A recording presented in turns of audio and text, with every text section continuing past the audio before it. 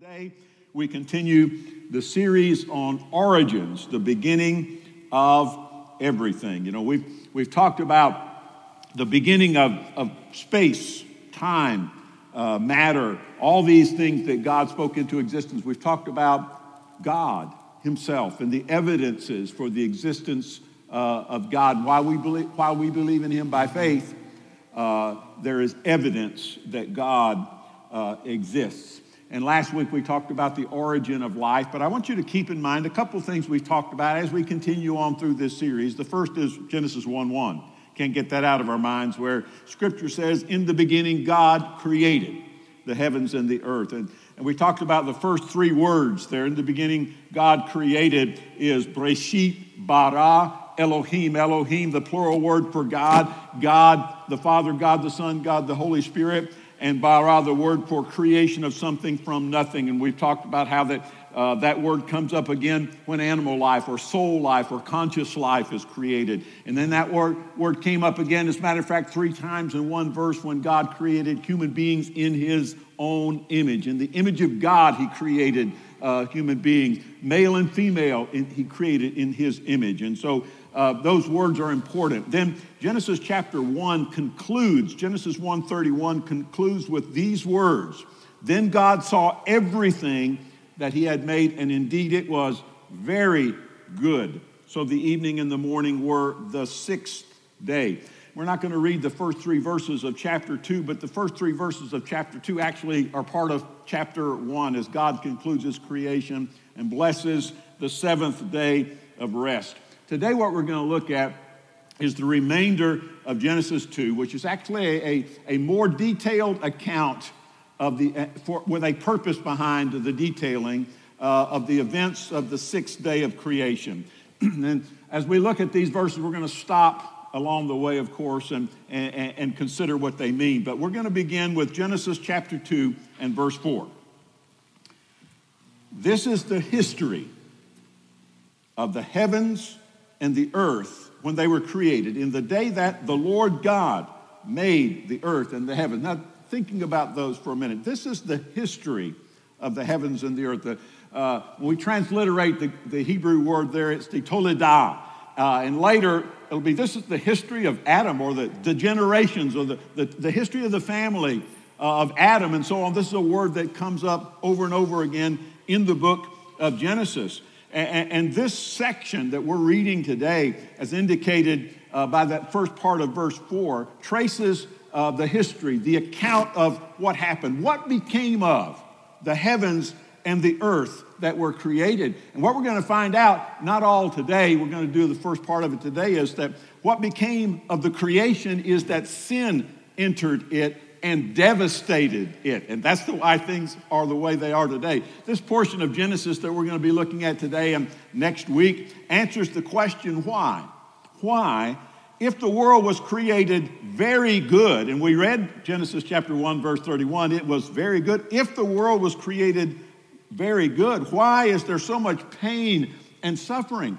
Why is there so much anger and hatred in this world? Why are there natural disasters and death in this world if it was created very good? And the things that we're going to read in chapter 2 and then in chapter 3 explain the origin and effects of sin in a very simple yet profound way. Starts by describing this perfect existence of the first human couple, thereby outlining God's pattern of the relationship that he intends to have between the sexes. By the way, that's what we're going to talk about today. We're going to talk about marriage today. But then it tells how one apparently minor act of disobedience to God, this seemingly insignificant thing, upset everything and led to the expulsion of human beings from paradise. And notice there's a phrase there that I've also underlined, the Lord God. In the previous chapter, we just had God, right? In the beginning, God, Elohim, created the heavens and the earth. But now we have this phrase, the Lord God, that's going to come up a lot in chapters 2 and 3. Hard to use anywhere in the Old Testament, but it sums up 2 really important ideas. First of all is that God is man's creator, Elohim, the Lord God. He is the creator of the heavens and earth, but he is also Yahweh. He's also the Lord. He's also our friend, the covenant partner of Israel. He is also the one who reveals himself to us, and I believe died on the cross to save us from our sins. And so this is the history. This is what happened to the heavens and the earth when they were created in the day that the Lord God made the earth and the heavens. Verse 5, before any plant of the field was in the earth, and before any herb of the field had grown, for the Lord God had not caused it to rain on the earth, and there was no man to till the ground. This is not the description of what happened before day 3 when the plants were created. This reference is actually to a time when there was no agriculture going on. You know, we have these phrases, the plant of the field, the herb of the field. We're talking about agriculture here. And there was nobody to till the ground. And so what we're talking about here is the earth is ready for the people to get there and take care of it, but they're not there yet. We might think of this technique as a flashback. This chapter is a flashback to the earth as it was prepared for humans, but before they were created. And along that line of God had not caused it to rain, verse 6 says, but a mist went up from the earth and watered the whole face of the ground. The original hydrologic cycle or water cycle was drastically different in the original earth than in the present day. You know, present day, which began with the Great Flood, our weather involves global and continental air mass movements and annual seasonal temperature changes that go on, cold fronts meeting warm fronts, low pressure, high pressure. Pull your phone out, you look at your apps, you know, it's all right there, which reminds me that I didn't turn my phone off down there, so if it rings, I'm in trouble again this morning. In the original world, however, there was no rainfall on the earth. As originally created, the earth's daily water supply came primarily from local evaporation and condensation. I look at the season, I think people used to talk about, we didn't get any rain, but we got a heavy dew last night, you know, and it was sort of like a heavy dew, you know, just enough water to take care of things and spring-fed rivers. And this brings us again to the world, ready for human occupation, and then follows the process. The world is ready for human occupation. Now we have the process of what God talked about in chapter 1. You know, when God said, let us make man in our image. Here's the process that he used. Verse 7. And the Lord God formed man of the dust of the ground and breathed into his nostrils the breath of life. Now you notice I put a little note in there. The breath of life, plural. This is actually the breath of lives. It's significant. Not just the breath of life, but the breath of lives. And man became a living being. The work of the Lord in creating human life involved fashioning the man and breathing in to the man. And the fashioning part, Lord God formed man of the dust of the ground. This is the work of an artist, like a potter shaping an earthen vessel. So God formed the first man from the clay. Man was made by a divine plan, but he was also made from the ground. Now, that's not obvious when you take a look at a person, because human flesh and dirt don't seem to have too much in common, except that kids eat dirt sometimes. But other than that flesh and dirt don't seem to have anything in common, and yet modern science has shown us that the elements are the same. God's breathing the breath of life, or breath of lives. Not only soul life, not only conscious life, but also spirit life breathed into the person. Transformed this man's form of clay into a living being that made man a spiritual being with the capacity of serving God and worshiping God, seeking after God. And God put humans in charge of the whole earth. But for this first couple, they had their honeymoon place to live, their special place. Verse 8 says, the Lord God planted a garden eastward in Eden. We call that the Garden of Eden, don't we? The Lord God planted a garden eastward in Eden, and there he put the man whom he had formed. You know, one of the translations of the Old Testament, one of the first ones was the Septuagint, translated into the Greek language. And interestingly enough, the Septuagint introduces us to the word paradise. In this passage of Scripture, the Lord God planted a paradise eastward in Eden. Verse 9, and out of the ground the Lord God made every tree grow that is pleasant to sight and good for food. The tree of life was also in the midst of the garden, and the tree of the knowledge of good and evil.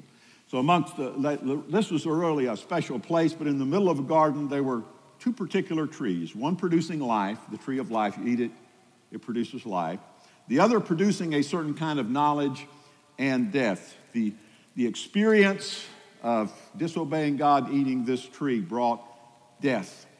God saw a need to put choice. You know, love always involves choice. Love is not forced. Love is something that you choose. And so God gave the first people a choice. In the following description, we're going to read some other things about this garden. I started not to read these verses, but this is all washed away. But here are some things about this place. Verse 10, now a river went out from Eden to water the garden, and from there it parted and became 4 riverheads. Verse 11, the name of the first is Pishon. It is the one which skirts the whole land of Havilah, where there is gold. Verse 12, and the gold of that land is good. Bdellium and onyx stone are there. Verse 13, the name of the second river is Gihon. It's the one which goes around the whole land of Cush. Verse 14, the name of the third river is Hiddekel. It is the one which goes toward the east of Assyria. The fourth river is Euphrates. Verse 15. And by the way, some people read that and they say the Garden of Eden had to be in the northern part of the Persian Gulf. But since it all got washed away in the flood, and anything that's named that now probably was just brought by memory from before the flood, don't know. Verse 15, the Lord God took the man and put him in the garden to tend it and keep it. Just a thought there. People were made to work. We were made to work before sin. We work under sin. And when you get to heaven, they're going to have a job. Okay, work is important, and we're supposed to work. Verse 16, and the Lord God commanded the man, saying, of every tree of the garden you may freely eat. Just stopping there a minute. This is the first use of the word command. God's first command to man concerned life and death, good and evil. And all God's subsequent commands to us have positive blessings and negative prohibitions. You keep the commands of God, which he gives us because he loves us and for our own good. Good things come from that. You disobey the commands of God because they don't make any sense to you or because you just don't like them, then bad things happen as a result of that. All earthly goods and pleasures were at man's disposal, but God said, there's only one thing I don't want you to do. That tree right there, don't eat of that. But here's the explanation, verse 17. But the tree of the knowledge of good and evil you shall not eat, for in the day that you eat of it, you shall surely die. This, by the way, is very reminiscent of Moses who wrote this down. The last speech that he gave to Israel that we have recorded in Scripture concludes like this in Deuteronomy chapter 30, verse 19. Moses says to Israel, I call heaven and earth as witnesses today against you, for I have set before you life and death, blessings and cursings. That seems particularly appropriate for Sanctity of Life Month. That I have set before you life and death, blessing and cursing. Therefore, choose life, that both you and your descendants may live. Verse 20, that you may love the Lord your God, that you may obey his voice, that you may cling to him, for he is your life and the length of your days. Everything revolves around God. And that you may dwell in the land which the Lord swore to your fathers, Abraham, Isaac, Jacob, to give them. Now, we'll get back to that. If the Lord's willing, we're going to go off in a different direction with this next week. But for today, as we continue in Genesis chapter 2, our subject is the origin of marriage. I could have said the origin of the family, but the origin of marriage. And so we continue in Genesis chapter 2, verse 18. And the Lord God said, it is not good. Well, he just said it's very good, right? But now he says it's not good that man should be alone. I will make a helper comparable to him. Now, remember that these verses are a flashback to more completely explain the sixth day of creation, answer the question of pain and suffering in the world. The world was created very good. Now, before the end of the sixth day, God said there's still something that is not good about this creation before he declared it very good. And the not good part of it was just that it wasn't complete yet. Now, by the way, there's this term helper. I will make a helper comparable to him. Now, we know that's going to be the woman, right? This word helper is not a demeaning term, by the way. It is a term that's often used to describe God himself, who is our helper as he rescues us and supplies for us what we cannot do for ourselves. A helper comparable to him, suitable to him, corresponding to him. One of the things that means is that what is said about the man is also true of the woman as far as their being is concerned in their likeness of God. This comparable helper would be like the man, yet different, perfectly complementing him and completing the work that God had done. As a part of the explanation, God reveals another detail of the sixth day. Animals were already created, and he brought them before this newly created man. He had a purpose in that. Verse 19 says, out of the ground the Lord God had formed every beast of the field and every bird of the air, and brought them to Adam to see what he would call them, and whatever Adam called each living creature, that was his name. Now, this is kind of an amazing thing. How many animals were there? How long did this take? I don't know, but Adam's quick appraisal of each animal and his quick naming of each animal, and doesn't seem to be, well, I don't know if I should do that or not. He's just boom, boom, boom. He's making decisions. All this illustrates his high intelligence and his ability to make decisions, the wisdom that he had. Verse 20, so Adam gave names to all cattle, to the birds of the air, every beast of the field. But for Adam, there was not found a helper comparable to him. Now, this doesn't mean that Adam was looking for a helper amongst the animals. What it means is that as he looked at these animals and he saw male and female, male and female, male and female, male and female of each animal, he noticed his own deficiency. He did not have what he saw in each and every one of the animals. Of course, God had a plan. And here's the plan, verse 21. And the Lord God caused a deep sleep to fall on Adam. We don't know why God put him to sleep, by the way, because there was no pain before sin, so it wasn't an anesthetic. But for some reason, God put him to sleep. The Lord God caused a deep sleep to fall on Adam, and he slept.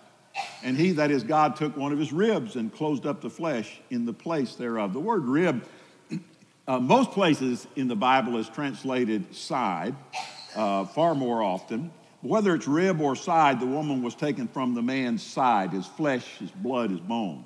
Verse 22, then the rib which the Lord God had taken from man, he made into a woman, and he brought her to the man. Notice that the woman was handcrafted just like the man was handcrafted, just a little bit different way. Verse 23, and Adam said, wow, probably the first thing he said, but what's recorded is, this is now bone of my bones and flesh of my flesh. She shall be called woman because she was taken out of man. Now, Adam is the general word for mankind. But now we have the first usage of human male, human female term. Man, the first use of the term ish means a male human being. Woman, isha, is the feminine form, means a female human being. There was no need to say male human being, female human being until there were one of each. And now there is. Verse 24, therefore, a man shall leave his father and mother and shall be joined to his wife, and they shall become one flesh. Of course, neither Adam nor Eve had human parents. They had God, but they did not have human parents. These words are probably Moses's. Moses is writing this down, probably Moses's commentary on marriage. And verse 25 concludes in this way, and they were both naked, a man and his wife, and they were not ashamed. At this point in time, there was no sin, no shame. Now, quickly, I'm going to give you three things here, how God created marriage, as looking back over these verses. The first thing is this: God created Adam with an unfulfilled need or desire. I couldn't decide between those two words, so I just put them both up there. God created Adam, but Adam was not fulfilled. There was not everything that God wanted for Adam. God created Adam with a deficiency. And that's the reason Genesis 2:18 says, and the Lord God said, it is not good that man should be alone. I will make a helper comparable to him. Not good does not mean sin. It means incompleteness. It means God's not finished with it yet. It shows that Eve was created on the sixth day before God declared it was very good. We got, in Genesis chapter 1, God created male and female. Now we come down to it, and it all happens on the same day. Adam's incomplete state, by the way, was not a surprise to God. God designed men and women to need each other and to complete each other. In general, we are not designed to be alone. We are designed to be completed by the male or the female that God places in our lives. The helper comparable to Adam. The helper suitable for Adam. The helper corresponding to Adam was designed just for him to complete him. That specially designed helper was not an animal. And that specially designed helper was not another man. She was a woman.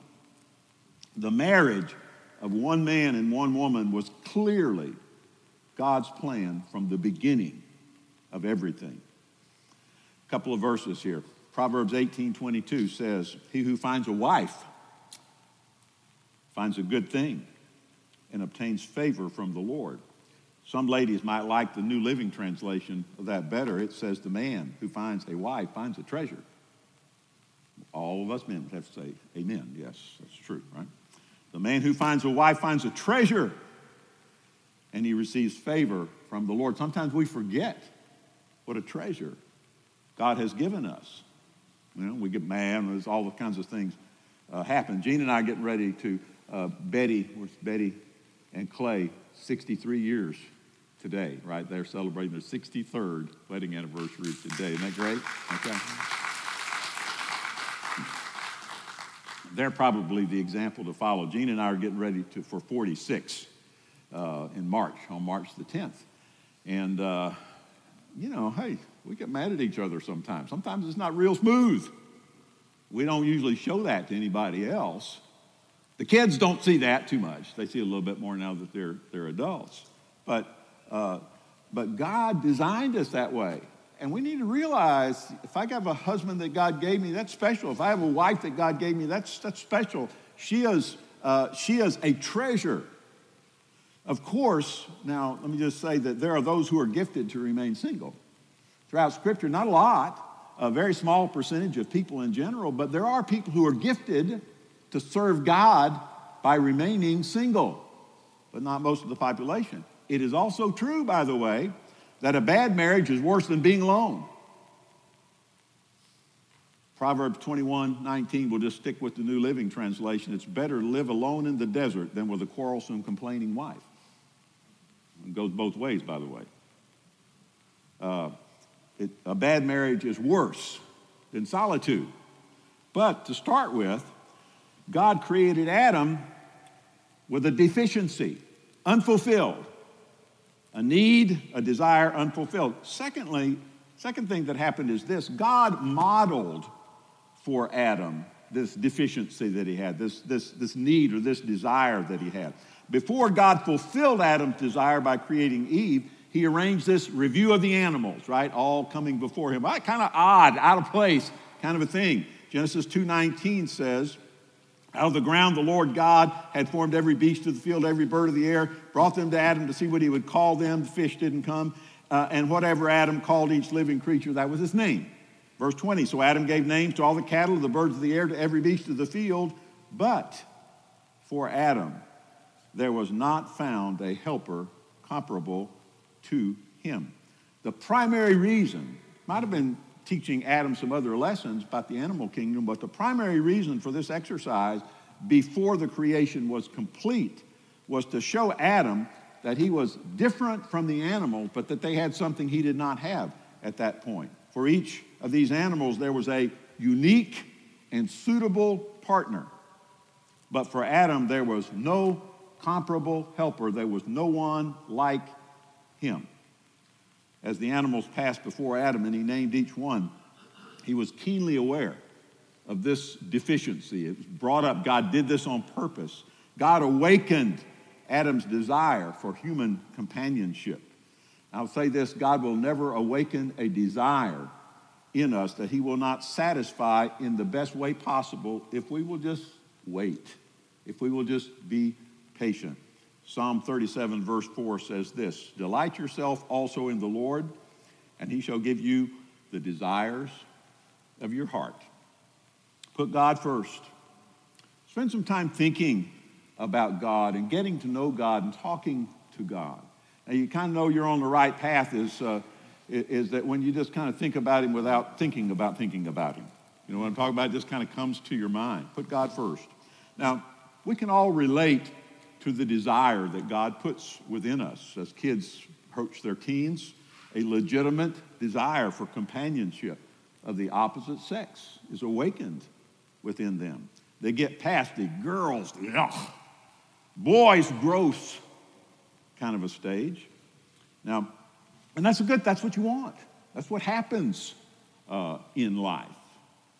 The problems that arise usually come from impatience, not waiting for God, and impulsiveness. And that's compounded by our society that promotes the wrong kinds of stuff and pushes kids way before they're ready for stuff.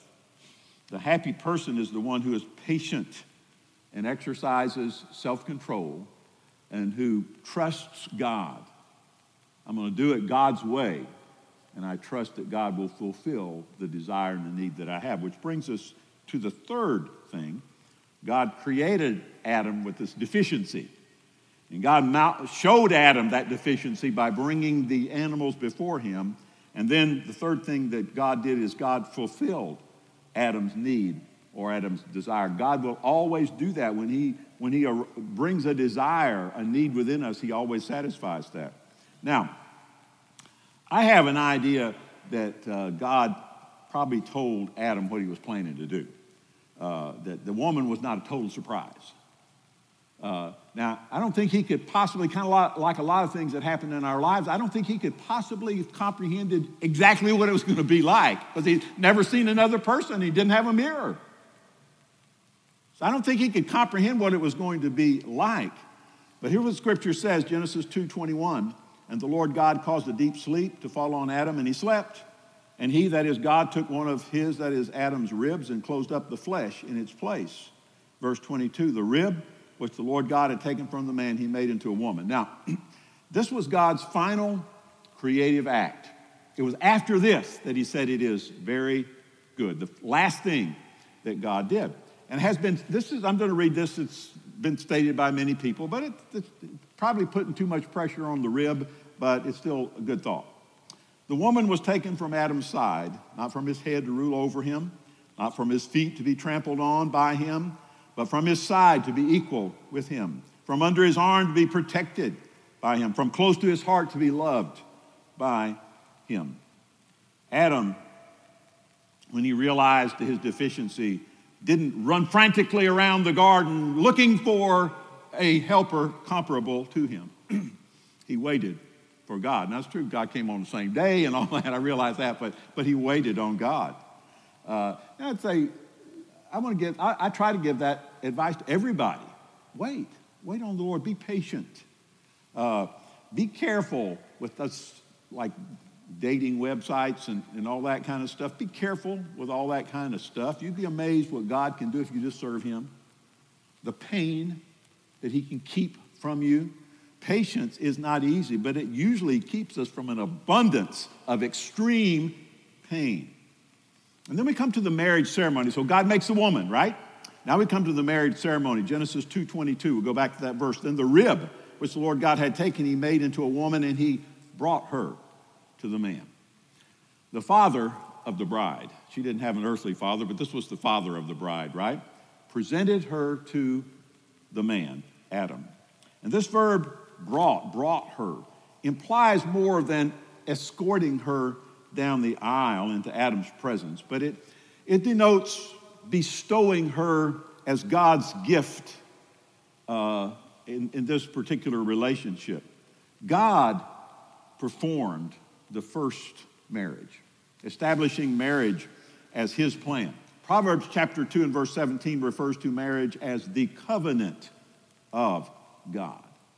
In this way, God established the first human institution, the home, and he blessed it with his approval. And that's why marriages today, people want, people come to me a lot of times if they don't have a connection with the church. They say, would you do our wedding? And my first question is, why me? Why? There's something, they think there ought to be something religious about it. In other words, they connect God. They connect God to marriage, and that's the right thing to do. Adam may have been aware of what was going on, but when he woke up to the most beautiful, intelligent, caring woman who has ever set foot on this planet, and it must have taken his breath away. That's the reason I said his first word was probably wow, and then his other words. And I will say there is no more beautiful sight than the bride that a man knows God provided for him and who has kept herself for him. I was a grump, I've said this before, on my wedding day, but when I saw Jean, I was down front of the church, when I saw Jean appear at the door of that little church building, everything changed. I said, well, it's worth it now. Verse 23, this is Adam's marriage vow, and Adam said, this is now bone of my bones and flesh of my flesh. She shall be called woman because she was taken out of man. Adam immediately recognized the woman as part of him, part of his own body. Since God formed Eve as a part of the man himself, Adam saw her as the same nature, identical flesh and blood, consequently having the same facilities, the same powers, the same rights that she had.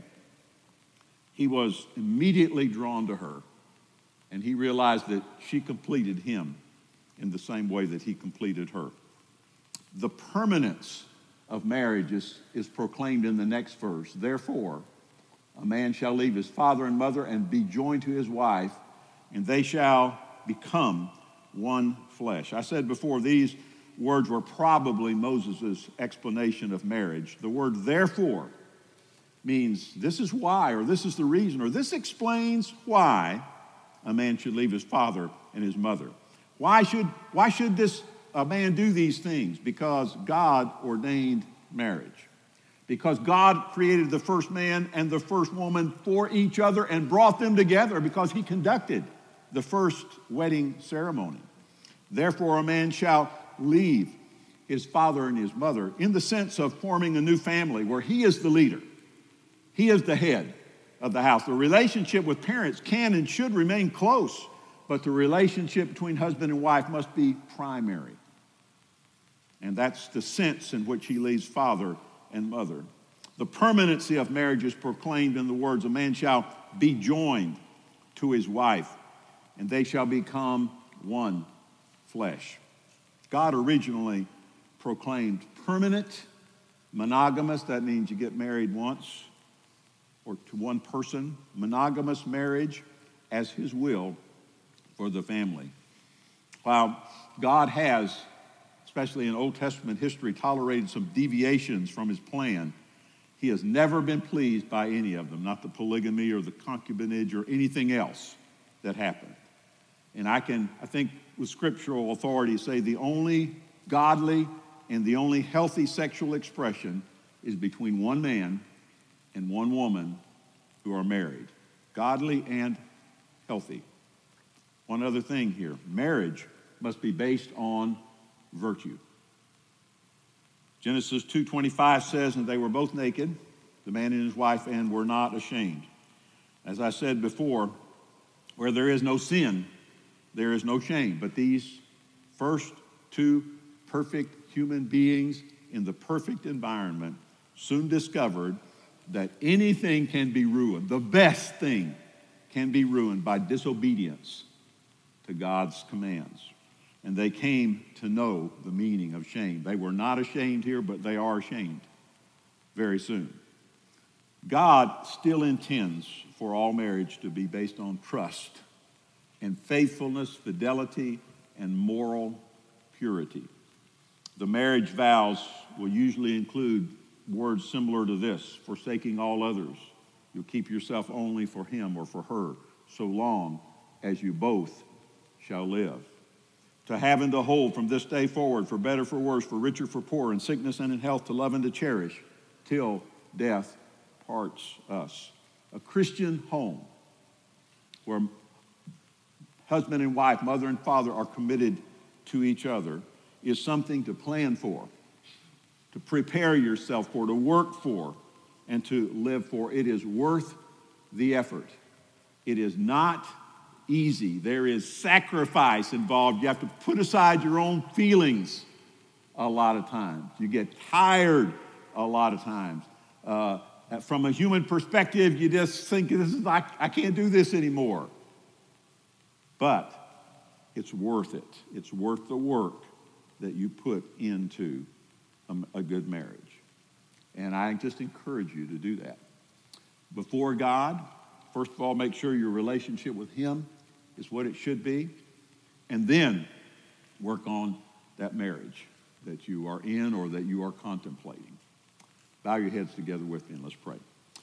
Father, I know you're here with us, and I thank you for that. We love you, and we thank you especially for loving us, because we wouldn't love without you. Thank you for husbands and wives who are committed to each other, for men and women who want to be, for those who are willing to submit themselves to you. We're thankful. Grant us your grace. Grant us your wisdom. In Jesus' name, amen.